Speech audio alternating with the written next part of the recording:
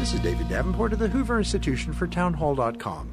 The U.S. Department of Education recently released national test scores for American 4th and 8th grade students in math and reading.